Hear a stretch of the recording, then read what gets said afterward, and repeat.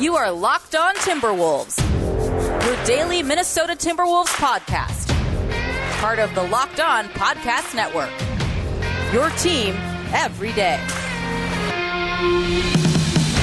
Hello and welcome to the Locked On Wolves podcast, part of the Locked On Podcast Network, your team every day. My name is Ben Beacon. I'm the host of Locked On Wolves. I'm also the co-editor of Dunking with Wolves, the Timberwolves site on the Fansided Network. Happy Victory Friday, everybody. The Timberwolves won on Thursday night in New Orleans.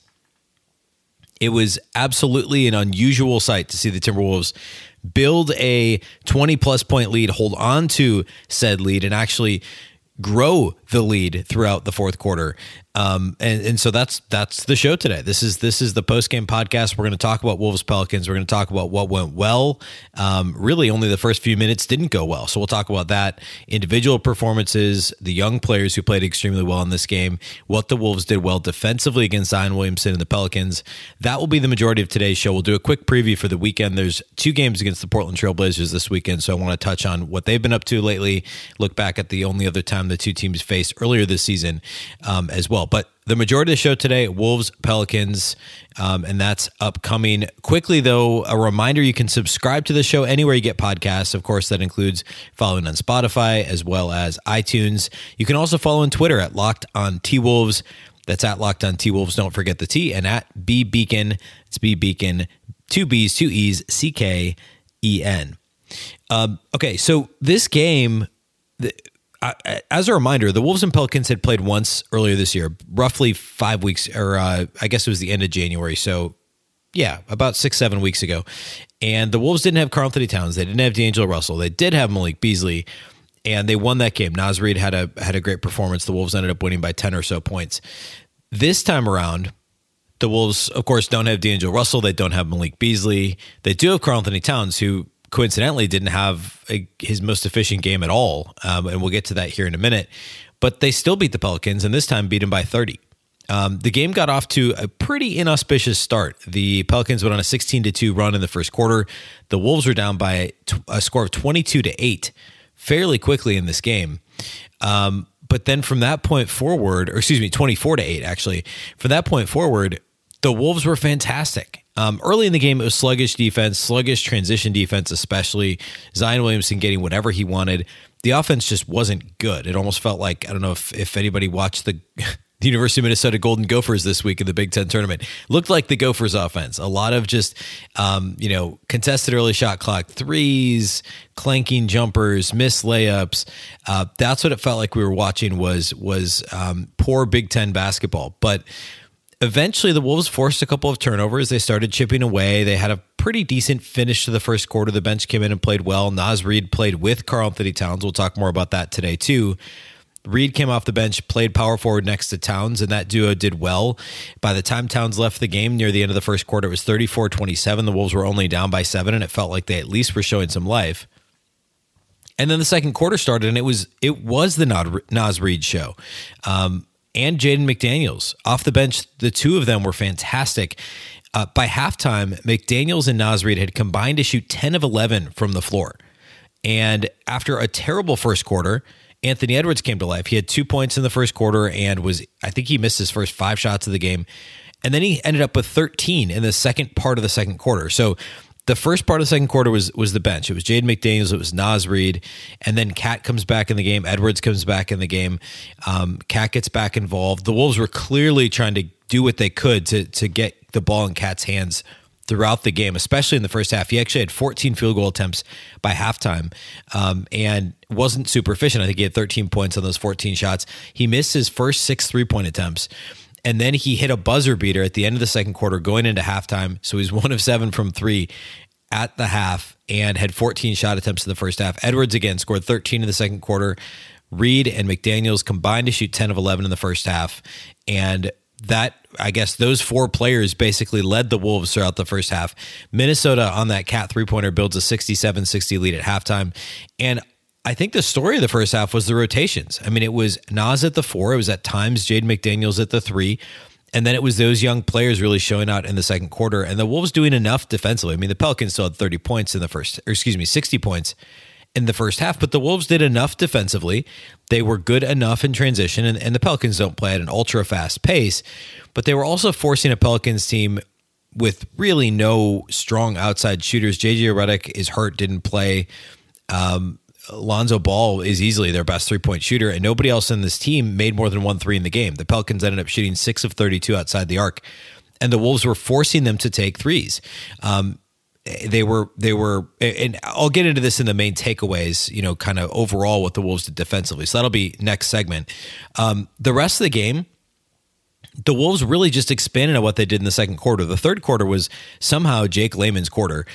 He splashed a couple of threes in a row. He actually had a baseline drive where he got to the basket and got an and one opportunity. It was just kind of this burst of Jake Layman playing within the confines of the offense, which is what Jake does best, is understand cutting and spacing. And, he had one off the dribble three that ended up going in, but it was really not a great shot, but it was just, I'm sure there's these highlights of when he was in Portland. He had a couple of games Layman did in Portland when he was with the Trailblazers a couple of years ago, where he just got extremely hot and couldn't be slowed down and was just splashing threes. And this is a guy who's like a career 34% three-point shooter. And it felt like that for a minute. Layman ended up making, I believe, 3 threes on the game. 3 of 5 on threes, but he had 12 points, 4 of 7 shooting overall. And he was a big part of building that lead in the third quarter. And then it was Jaylen Nowell's turn. It was really just kind of like this procession of Timberwolves players who were just getting in line to be the next guy to take over. Jaylen Nowell, and we'll get into his game here in a minute, had 28 points, career high on 13 shots, 11 of 13 shooting, 6 of 7 outside the arc. The back half of the third quarter, especially, really the whole third quarter, and then the fourth quarter when the game was out of hand, Nowell just dominated. It was very weird. It was like first part of the second quarter was all McDaniels and Naz Reid, and then it was Anthony Edwards took over. Then the third quarter was kind of Jake Layman and Anthony Edwards the first part of the quarter, and then it was Nowell and Anthony Edwards. And Cat was just kind of quiet in this game, and he didn't need to do much else. He didn't need to do more than score 16 points on 19 shots. They were so concentrated on running the offense through him early, and then just everybody else on the team really stepped up. Jared Vanderbilt only had 2 points on 4 shots in this game, but he had 4 assists and 6 rebounds in 17 minutes. Ricky Rubio was the only true point guard on the roster, shot 1 of 6, but he had 8 assists and only 2 turnovers and was a plus 10 and was the only true point guard on the roster. Really kind of up and down the lineup, everybody contributed, and that's what happens when you win by 30, but this was an impressive all-around performance, and the game was over midway through the third quarter. You could tell the Pelicans were out of it. The Wolves got it as high as 32 early in the fourth quarter. I don't believe the Pelicans ever got closer than about 24 or so, and then Minnesota pushed it back to 30 when it was all said and done. But just an impressive, not obviously wire to wire, but basically from like the middle of the first quarter to the end of the fourth quarter, the Wolves just completely dominated. The stat that Fox Sports North flashed on the screen at the start of the fourth quarter was that the Wolves went on a 97-58 run after being down 24-8 in the first quarter. You can add the fourth quarter into that total, and the Wolves went on a 128-83 run. 128-83. They outscored the Pelicans after the Pelicans went up 24-8. So just an incredible 3.5 quarters from the Timberwolves, really on both sides of the floor. So what I want to do next is talk about those key takeaways. I want to talk about what they did defensively to slow down Zion Williamson, who started the game really hot, and what they did to take away all the Pelicans' secondary scorers and creators. And then also what worked offensively for the Wolves. And then we'll get into individual studs and duds. We'll finish with a quick preview of Wolves Blazers for the weekend. Before we do all that, though, let's talk about our great friends at betonline.ag. BetOnline is the fastest and easiest way to bet on all your sports action. Football might be over, but the NBA, college basketball, and the NHL are in full swing. BetOnline even covers awards, TV shows, and reality TV, real-time updated odds and props on almost anything you can imagine. BetOnline has you covered for all the news, scores, and odds. It's the best way to place your bets, and it's free to sign up. Head to the website or use your mobile device to sign up today and receive your 50% welcome bonus on your first deposit using the promo code LOCKEDON. Again, that's a 50% welcome bonus on your first deposit with the promo code LOCKEDON. BetOnline.ag, your online sportsbook experts.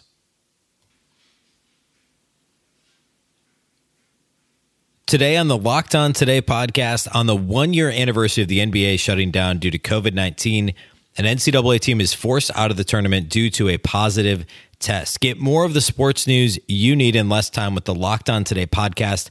Follow the Locked On Today podcast on the radio.com app or wherever you get your podcasts. Okay, let's talk key takeaways from Wolves Pelicans. Number one, the Wolves offense was finally clicking, and it's just a function of the amount of motion that Chris Finch has inserted into the Wolves offense.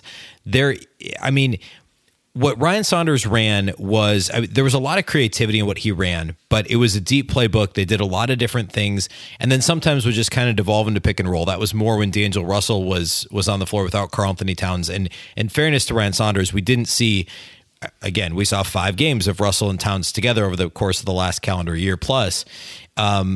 And so there wasn't really the opportunity to see what the offense would look like, but there were some games with Towns and without Russell, and obviously a lot of games with Russell and not Towns, which led to a lot of pick and roll play, which is what D'Angelo Russell is generally good at and what he likes to do. But what Finch has done is he's inserted all these different sets where there's just a lot of motion. He has run a lot more horns sets where they run different actions out of horns, and they're getting motion on both sides of the floor. They're getting a lot of dribble handoff action. A lot of this stuff involves a pick and roll, but it's not just a straight pick and roll and then, hey, everybody kind of stands around and we figure out what happens next. There's constant motion, screening away from the ball. It almost feels like, for some reason, Ricky Rubio's creativity was somewhat under lock and key previously. And I'm not saying it's because of any sort of real restrictions that Saunders put on Rubio, but we saw in this game, there were a couple of instances. One early in the first half, Towns, the Wolves ran a pick and roll, and Towns was rolling into the post, was going to try and post up the Pelicans, and Zion Williamson was guarding Jared Vanderbilt kind of down along the dunker spot and basically anticipated Rubio throwing an entry pass to Towns, got ready to go double Towns. I think they had switched, and I don't believe Adams was on Towns. So Williamson is going to go help whichever small or whichever wing was guarding Towns in the post on the left block. And Rubio saw that Williamson was coming over to help guard Towns. Vanderbilt cut to the rim, and Rubio hit him with a perfect pass for a layup. Actually, Jared Vanderbilt's only basket in the game.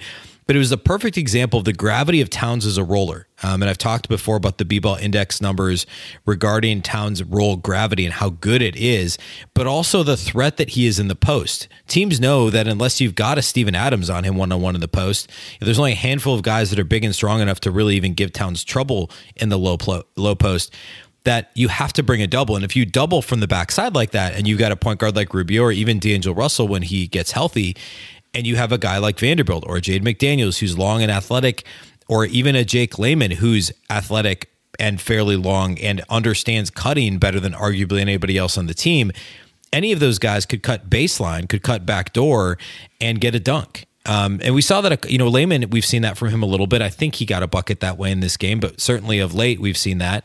And Vanderbilt has pretty good instincts when it comes to that as well. So that's sort of a play.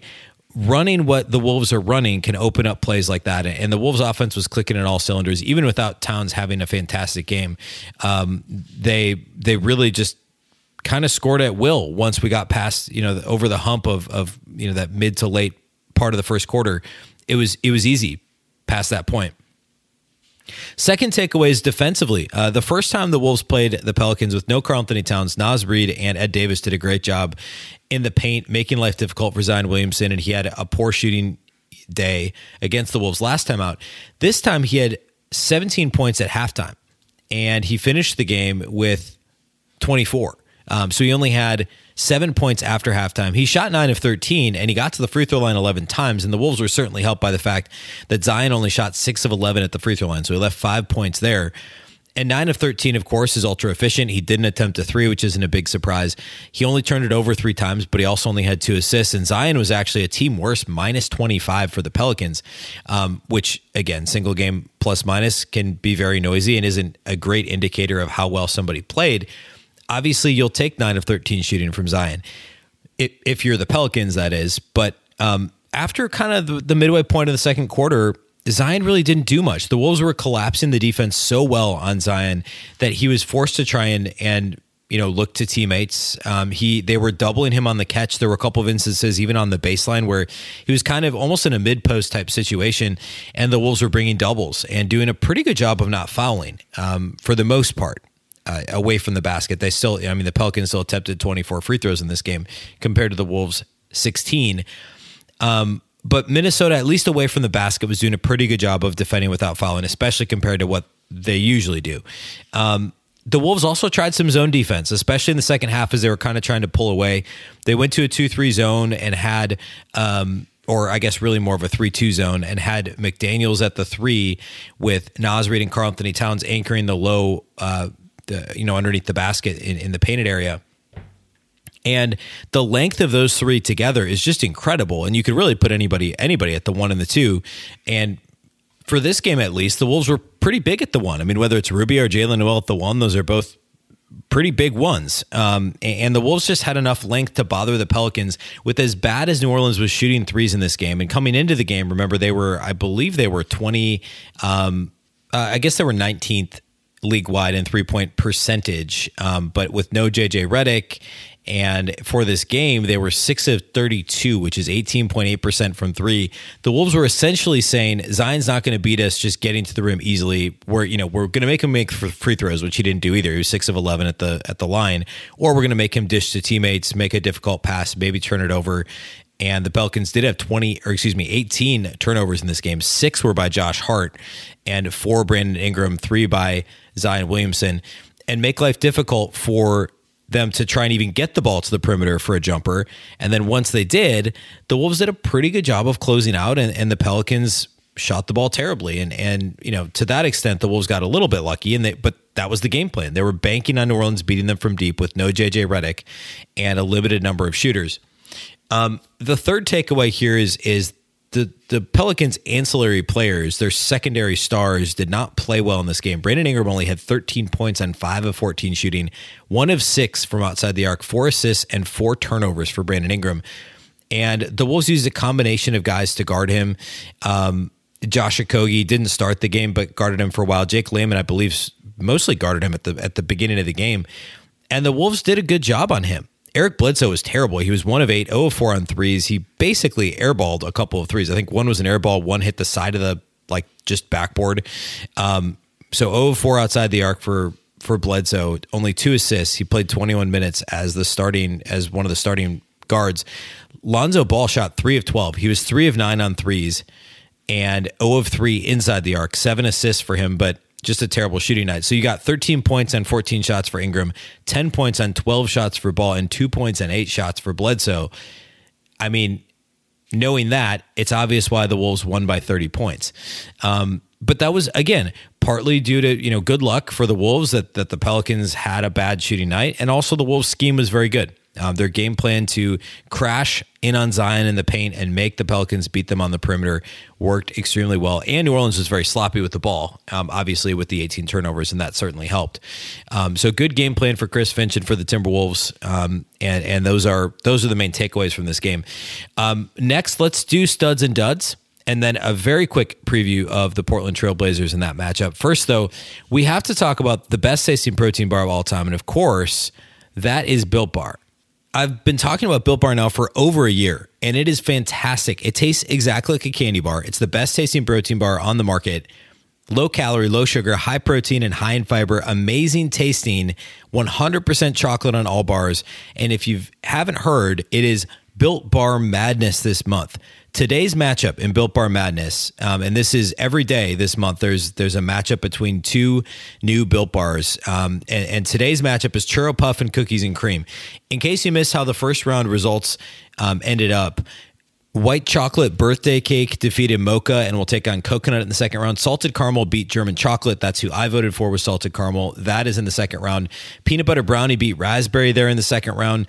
Also Toffee Almond over Banana Nut Bread, which is a close one. I love both of those flavors. Peanut Butter defeated Orange. And now we're on to the second round. So we're looking at Churro Puff versus Cookies and Cream. I would go Cookies and Cream. Fantastic flavor. I like Cookies and Cream flavored anything. And again, these taste exactly like a candy bar. So if you like Cookies and Cream candy bars, that's who you should be voting for. Make sure you go to BuiltBar.com or to @Built_bar on Twitter Again, that's at built_bar on Twitter or builtbar.com to vote. You can also use the promo code, and please do this, LOCKEDON20 to get 20% off your next order. That's LOCKEDON20 to get 20% off your next order at builtbar.com. Be sure to check back to see who won today's matchup and who will become the best tasting protein bar.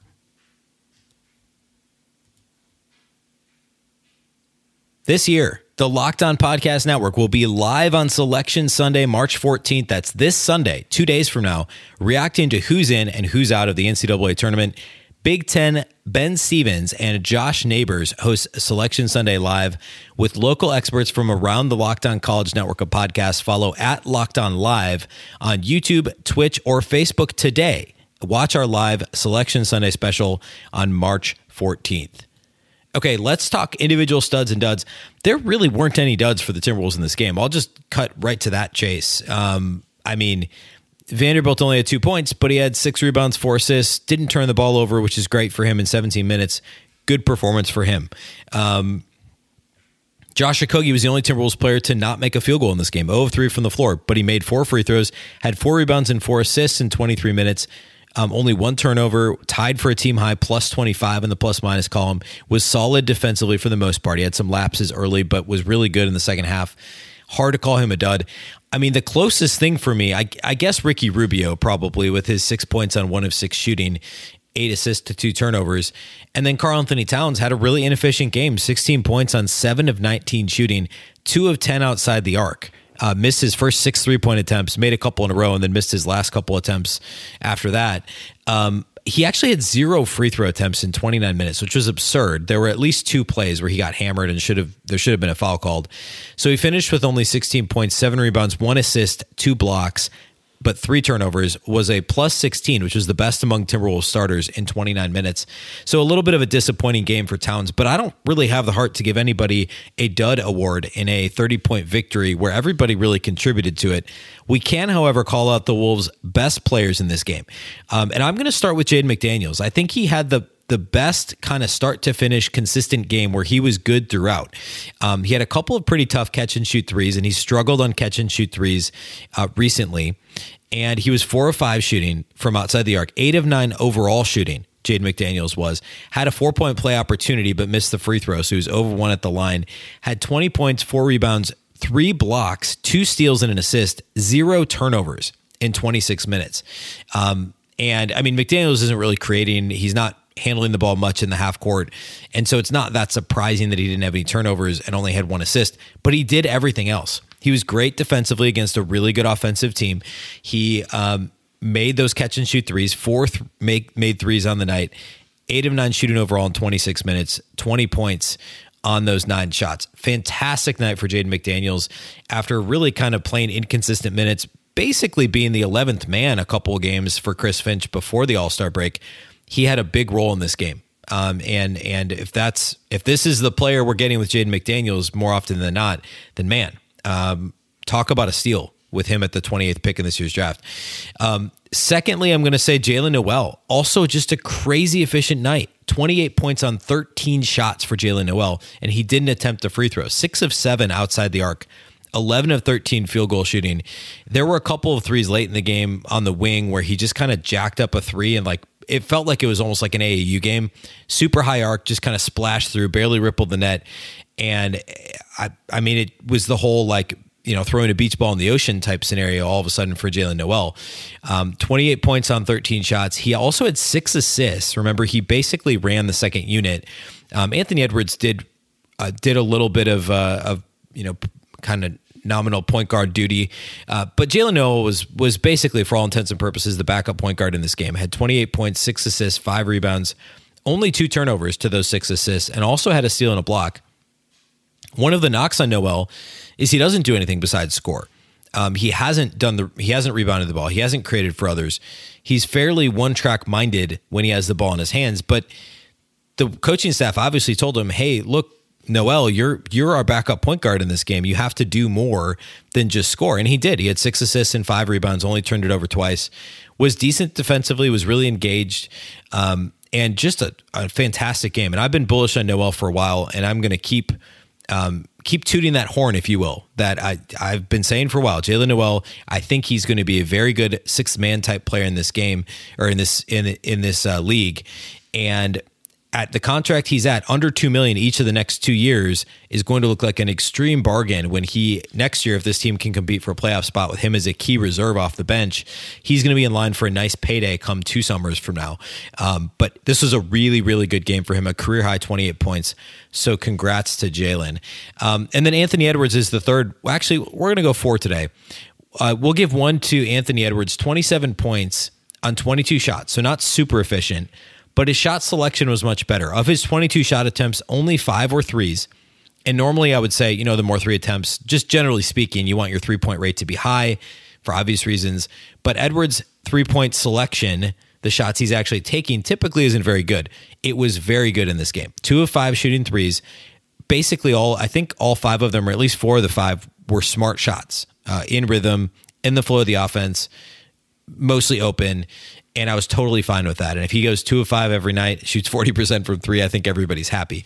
10 of 22 overall from the floor, 5 of 6 at the free throw line, and could have gone a couple more times, just like Towns.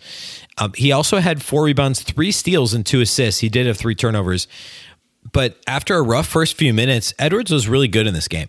And this is a sort of game that I would expect from him on a nightly basis. It's a little bit of a high volume scoring night, but also contributes in other areas.